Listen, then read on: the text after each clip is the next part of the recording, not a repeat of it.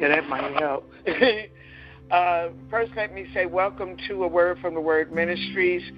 I'm Evangelist Benny Riddle, and Pastor Mobley must be tied up doing something else. Wasn't able to get him, but I will be presenting today. We'll be picking up in Revelation, the first chapter, and we'll be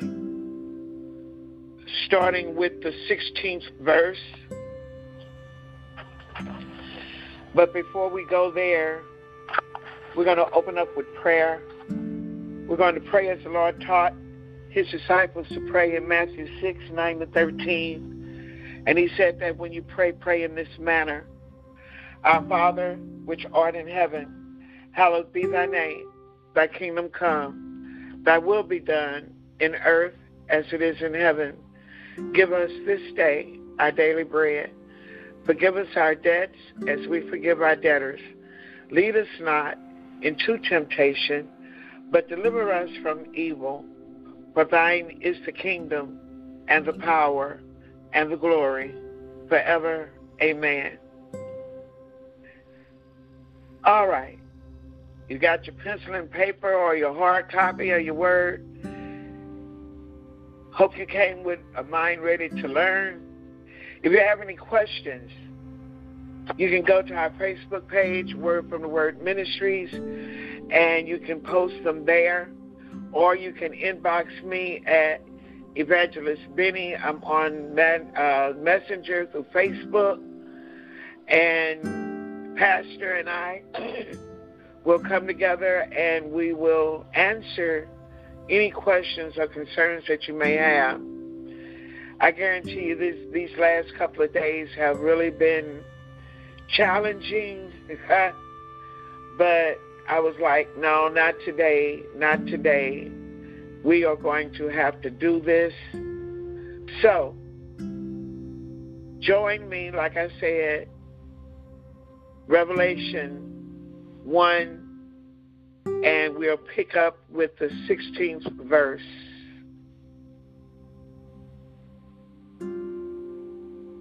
And that verse reads, and he had in his right hand 7 stars, and out of his mouth went a sharp 2-edged sword, and his countenance was as the sun shineth in his strength. 17.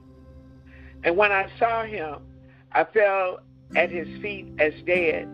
And he laid his right hand upon me, saying unto me, fear not, I am the first and the last. 18. I am he that liveth and was dead, and behold, I am alive forevermore. Amen. And have the keys of hell and of death. 19. Write the things which thou hast seen, and the things which are, and the things which shall be hereafter. 20. The mystery of the 7 stars which thou sawest in my right hand, and the 7 golden candlesticks. The 7 stars are the angels of the 7 churches, and the 7 candlesticks which thou sawest, are the 7 churches.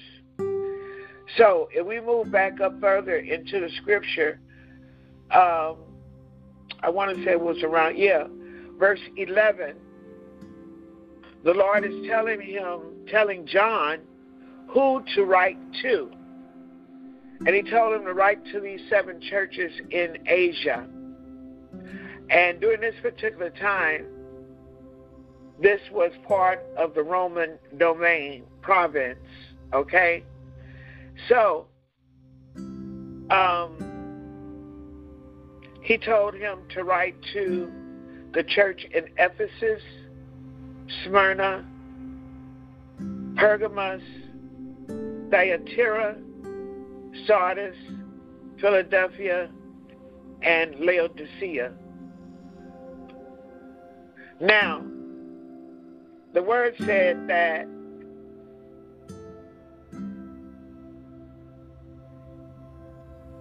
He had in his right hand 7 stars. And in that 20th verse, he tells us who the 7 stars are. They are the leaders, or you could say they are the representatives of the 7 churches mentioned in that 11th verse.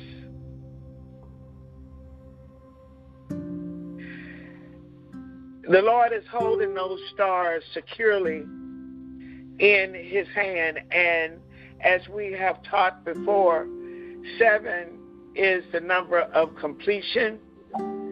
So we could say that he got the whole church in his hands. Yes, he does. We as teachers, we as pastors, we as leaders with our various congregations, we have to be sure that we are teaching properly and that it's coming from the Word, not denominationalisms and schisms, attitudes, entitlements. No, none of that, because he cares about none of that. He cares about us teaching the Word the way it should be taught. His Word, unfragmented, untainted, not how we think that it is, not our interpretation, but the way he has it. Once again, I'm going to remind you that the ancient text, which was Greek for the New Testament, we cannot give a modern definition to an ancient language. It meant what it said, and it said what it meant. Then it went on to say that out of his mouth went a sharp 2-edged sword. Wow. And this is not the first time that we hear about the 2-edged sword. The 2-edged sword is heavy, quite heavy. And it was used in war, and it was used to kill. So it cut going in and coming out. Like I said, this is not the first time we hear about the 2-edged sword. One of the scriptures that reflects back on that is Hebrews, the 4th chapter, the 12th verse. And it says, "For the word of God is living and powerful." This is coming from the New King James Version. Powerful and sharper than any 2-edged sword. Now, if we humans is using this thing in battle, and we know how it can affect the body, well, the word is telling us here, the word of God is living and powerful and sharper than any 2-edged sword, piercing even to the division of soul and spirit, and of joints and marrow, and is a discerner of the thoughts and intents of the heart. Wow. So, if God's word is sharper than any 2-edged sword, you know that is quite piercing. And we just read where it says it goes down to the bone, to the marrow of the bone. That's cutting deep. Even to the point of where it will divide the soul and the spirit. That's deep. That is very deep and very sharp. This sword that he uses, his words, they are precise. They're more precise than any sword that man could ever make. Now, it's not saying that the Lord is carrying in his mouth this sword in his teeth. No, that's not what it's saying. It's like I just said, the idea is that this word, the sword, is his weapon. And guess what? His word is also our weapon. That's the reason why he tells us, hide my word in your heart. Because, see, sometimes we need to, and it don't matter whether you can quote book, line, and verse and page. No. Not that you got to give it an address. No. He wants you to hide whatever that verse is, whatever that chapter is, whatever you use to strengthen yourself, whatever verses or scriptures you use when you're in certain situations. That is your weapon. That's your sword. We hear many preachers say, hey, y'all got your sword with you? And he's talking about the book, the Word of God, the Holy Bible, as I call it, basic instructions before leaving earth. And then it said it is a sharp, two-edged sword. Well, now, guess what? You know it had to be sharp. If this thing is being used in battle, okay, you know it's got to be sharp. You're cutting heads off, you're stabbing, and all of this. Well, guess what? So is his word. His word will get in and convict us. His word will get in and will lead and guide us. When we've done wrong, what happens? His word comes back and reminds us. Now, you know that wasn't right because, you know, I told you so-and-so and so-and-so. So, yeah, it strengthens us. It's our weapon when we're in situations. And, yes, it does. It does chastise. Then, then it said, and when I saw him, no, let me back up. And then it said, and his countenance, this is the last part of verse 16, and his countenance was as the sun shineth in his strength. Now we know that when summer comes,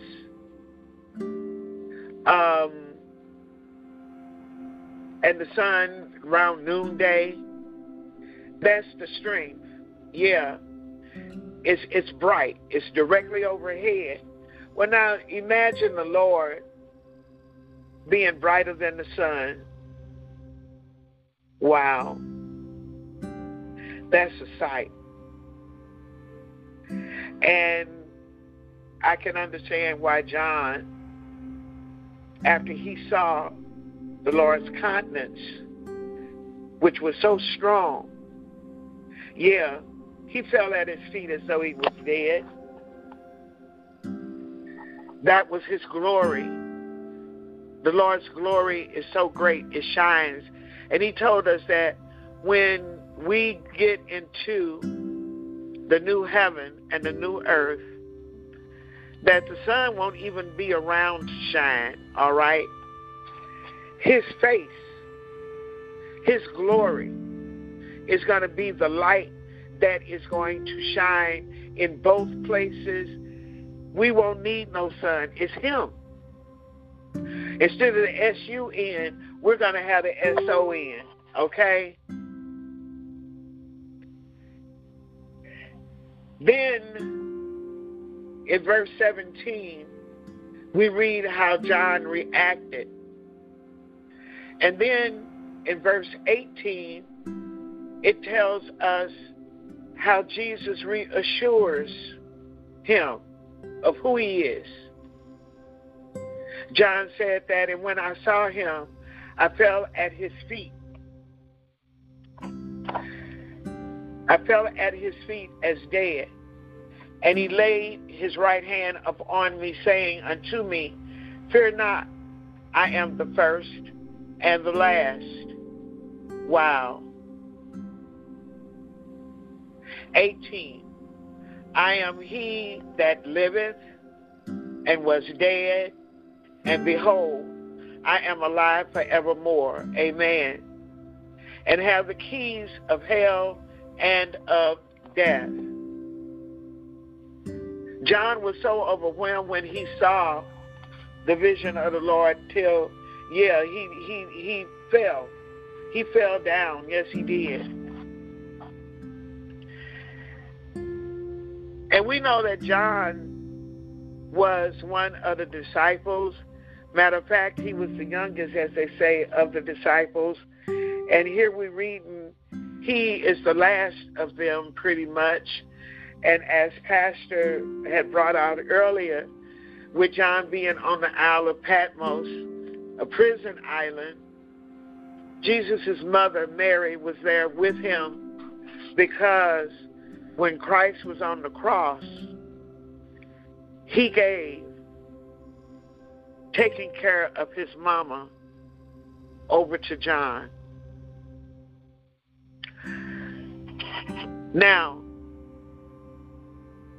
here we're going to find that Christ is reassuring him. He said he laid his right hand on me. Okay, when John fell down as though he was dead, this was Christ's way of telling him, no, don't be afraid.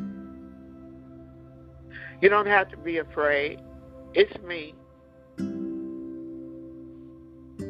And let me reiterate who I am. I am the first and the last. Before we were created, before this world even came into existence, it was the Father, the Son, and the Holy Ghost. Jesus, just like his Father, transcends time. He is the same last year or past. He's the same now, and he'll be the same in the future. He's eternity. The Lord is eternal. Then he says, I am the one who lives and was dead. Wow. Okay. Remember, he had a life before they put him on the cross. When they put him on the cross, and let's remind ourselves of something. They didn't take his life. He gave his life freely because he knew what his assignment was before he even got here. Why do you think he prayed so hard in the Garden of Gethsemane? Because the human side of him came out. Yeah, he was asking the Father to remove that cup. But he also said, I understand it's your will and I'm going to have to go through this. So yeah, he was the one that lived. He was dead. But he rose, y'all. He got up. He didn't stay in the grave. And I know that there are some that have statues or crosses with him still on it. And I go, he's not still on the cross, y'all. When they put him in the grave 3 days later, he got up. So he's not on the cross. And that's what he's saying. And I live forevermore. I am alive. He showed us that after death, there is still life. And this particular life has no end. It's eternal. This life that we're living here is temporary. I call it a dress rehearsal. On this side of the grass, what we do determines what our eternity is going to be like. If we do like he asks us to do, we will have an eternity with him. If we have not done like he has asked us to do, well, guess what? We're going to have our eternity somewhere else.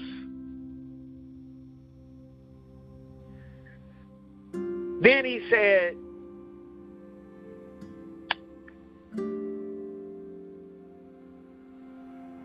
and he laid his right hand upon me, saying, fear not, don't be afraid. I am the first and the last. I am he that liveth and was dead, and behold, I am alive forevermore, and have the keys of hell and of death. Wow. Now,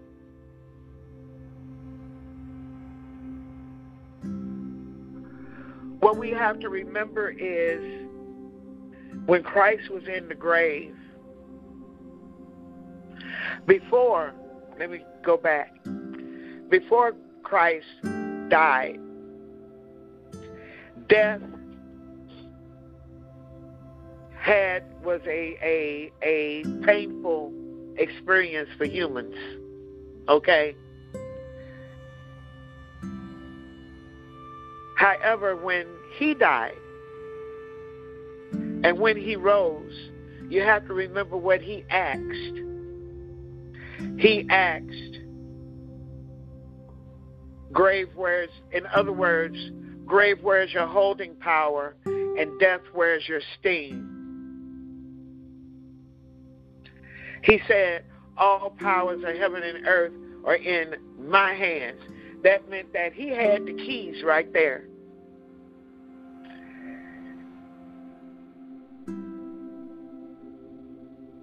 He said,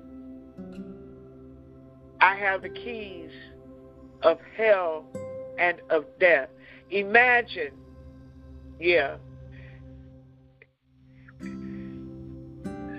imagine the devil being the Lord of hell. And some people imagine that the devil has authority and power to determine life or death. No. And I feel sorry for the people that think that way, because the devil has no power. He's mighty, but he's not almighty. And see, Christ was reminding John of that earlier in this first chapter. I am the Almighty. And guess what? The Lord does not loan the devil the keys. The devil can't borrow the keys. No, the Lord has them. So that lets us know that even though dude think that he got it going on, he is still before time ends, he is still going to have to acknowledge, and it ain't like he don't know who the Lord is, okay? He's still going to have to acknowledge that Jesus is Lord, and he's going to be bound and chained and thrown into that lake of fire. And I tell you, I'm trying my best not to end up like that, because that is torture forever. To constantly be burned forever. No, I don't want to go through that. Then we're going to come down to the last two verses in this chapter. And the Lord is telling John, write the things which thou hast seen, and the things which are, and the things which shall be hereafter. The mystery of the 7 stars which thou sawest in my right hand are the seven golden candlesticks. The 7 stars are the angels of the 7 churches, and the 7 candlesticks which thou sawest are the 7 churches. Okay. He told him, write these things. This is the second time, because earlier he told him to write. What verse was that? Let's look at it.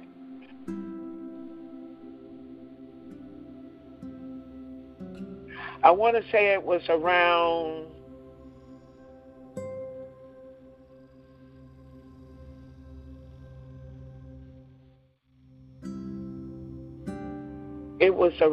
the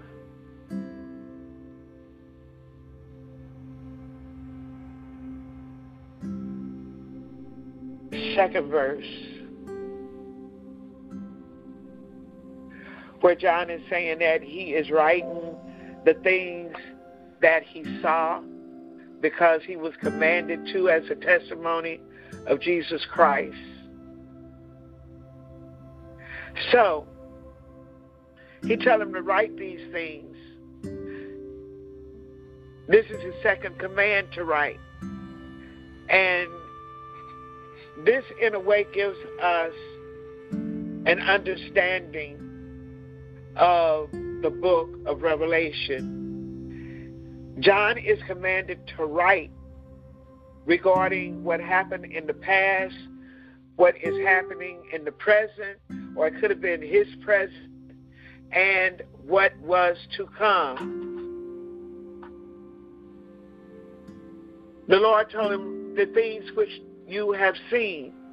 This meant that Jesus wanted John to write what he had seen, what he had told, what he had showed him.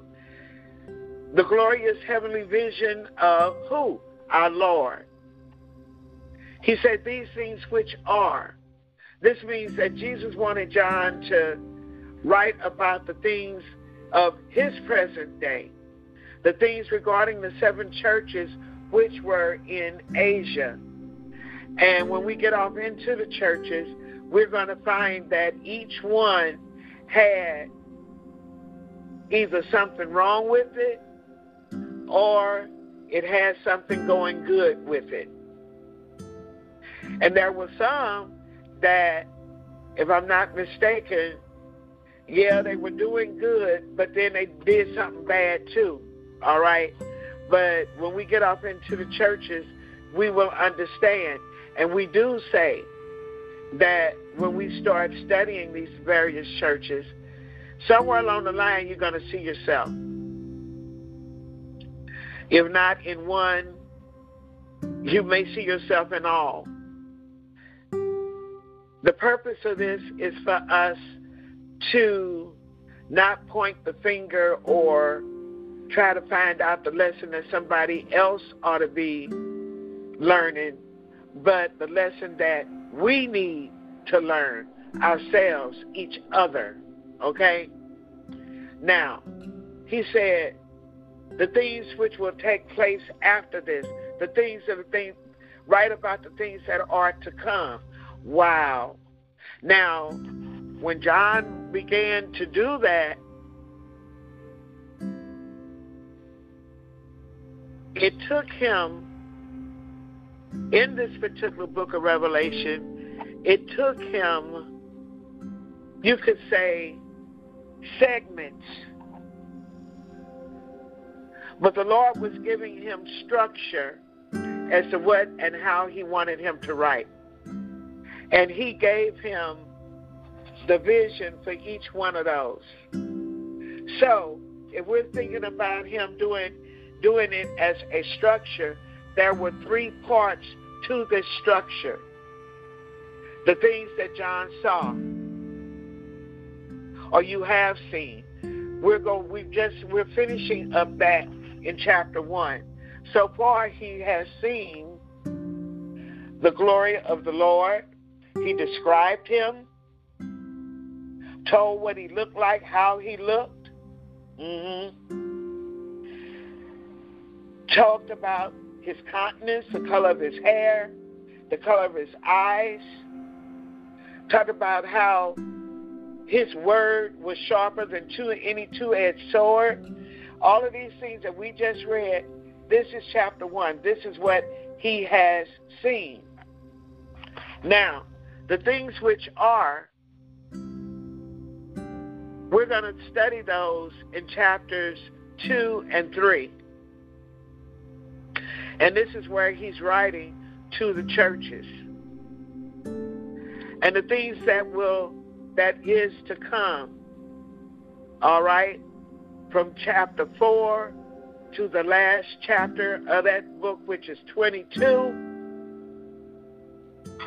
he tells us about how man, that's the reason why we say that we are living in Revelation time, because we can see that man has no respect of person, not even himself. Selfishness, what about me? Father turning against son, son turning against father, daughter turning against mother, mother turning against daughter, same-sex marriages, all of that. We're seeing it. And the Lord don't like it, okay? Then he tells us in these last chapters about how the reign of the Antichrist and who's going to come and what's going to happen before the Antichrist steps up to be or self-proclaim, I brought you all into peace. And it's a false peace. And then down further, we're going to find out that there is going to be another war. But guess who wins? The Lord wins. We all win if we call ourselves King's kids. Yeah.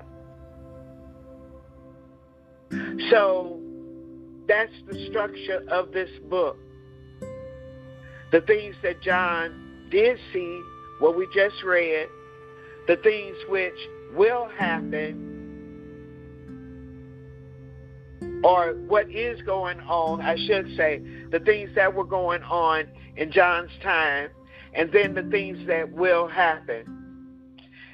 Then he goes on to say the 7 stars are the angels of the 7 churches, and the 7 lampstands which you saw are the 7 churches. Here, Jesus is interpreting his own image. The stars in his hand and the lampstands. When he said that the stars are the angels, they're not talking about guardian angels. They're not talking about the heavenly beings that we call angels.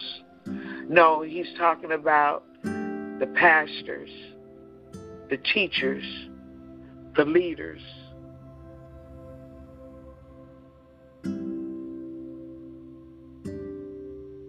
The angels of the churches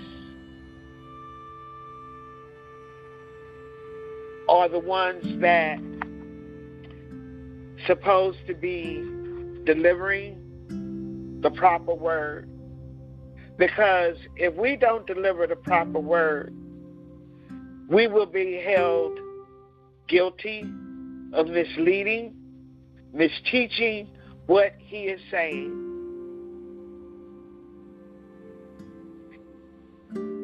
When John first saw the lampstands, he said that he saw one that looked like the Son of Man amongst them. We should always keep the Lord ahead of us in our heart so that we can have that understanding as to what he is telling us to tell the church. And I remind us again, the church is not the building. The church is us. We are the church, the people.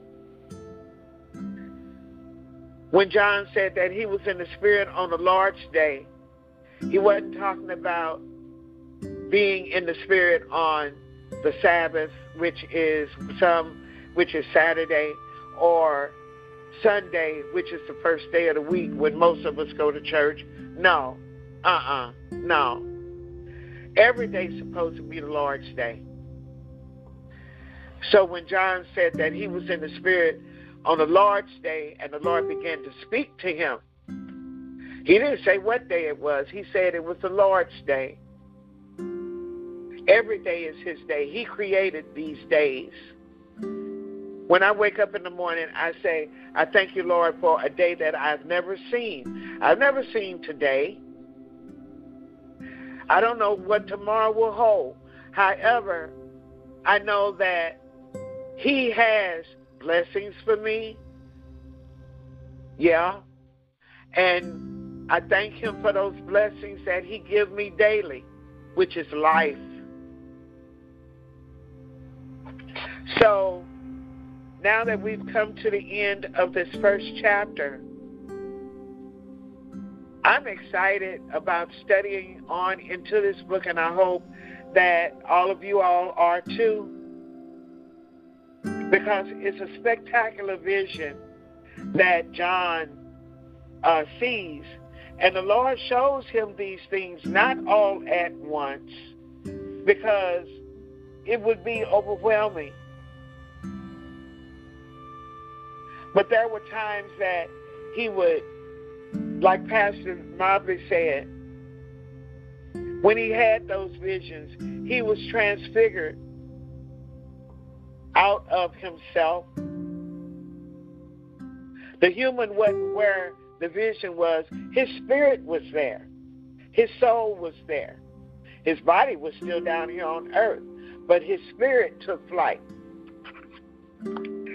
Some people say that John had an out-of-body experience. Well, if that's what you want to call it.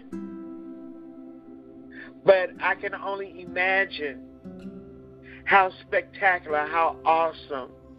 And then for him to gain the eternal wisdom and knowing the victory and the authority that our Creator has to see all of this.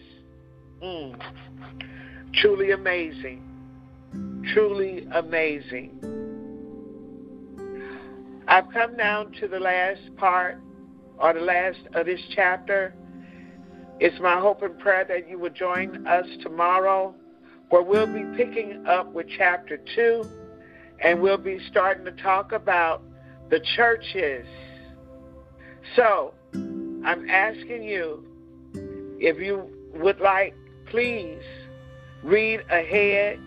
Read chapter 2 and 3, so you'll be familiar with what we'll be talking about within these next couple of days. Like I said, if you have any questions, you can go to our Facebook page and you can post them there, or you can inbox me through Messenger, and I guarantee you we will answer. We will answer. If you would like to drop us a line in the mail, our address is A Word from the Word Ministries, 2631 Gravois, Gravois Avenue, Suite 803, St. Louis, Missouri, 63118. Now we're going to close with prayer. We're going to close as the Lord taught. And he said that when you pray, pray in this manner. Our Father, which art in heaven, hallowed be thy name. Thy kingdom come. Thy will be done in earth as it is in heaven. Give us this day our daily bread. Forgive us our debts as we forgive our debtors. Lead us not into temptation, but deliver us from evil. For thine is the kingdom, the power, and the glory forever. Amen. And remember, the Lord loves you, and we do too. Have a blessed evening.